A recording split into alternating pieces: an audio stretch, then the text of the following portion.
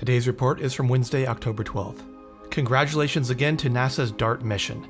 The test, in which a small impactor spacecraft slammed into the binary asteroid Dimorphos, was more successful than it was hoped. The latest press release from yesterday reveals that the minimum successful benchmark would have been the impact creating a change of 73 seconds in Dimorphos's orbit of Didymos, but the observational findings reveal that benchmark was surpassed by 25 times that, shortening the normally 11-hour and 55-minute orbit to 11 hours and 23 minutes. This was a major step forward in planetary defense. In 2001, Dennis Tito became the first privately funded space tourist to fly to the ISS.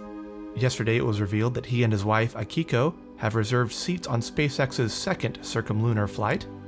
If all goes to plan, the Titos will join 10 other passengers on a week-long mission that will bring them within 25 miles of the lunar surface, and that launch is expected later in the 2020s and follows the Dear Moon mission still scheduled for next year. Staying on SpaceX, today's a big day for the Crew 4 mission. Now that Crew 5 has successfully docked at the ISS, Crew 4 is returning home later today. You can see live coverage from that at SpaceX.com at around 3:45 Pacific. And that's all for today. Be sure to check out our reference links, transcripts, and more at hellouniverse.space. Bye for now.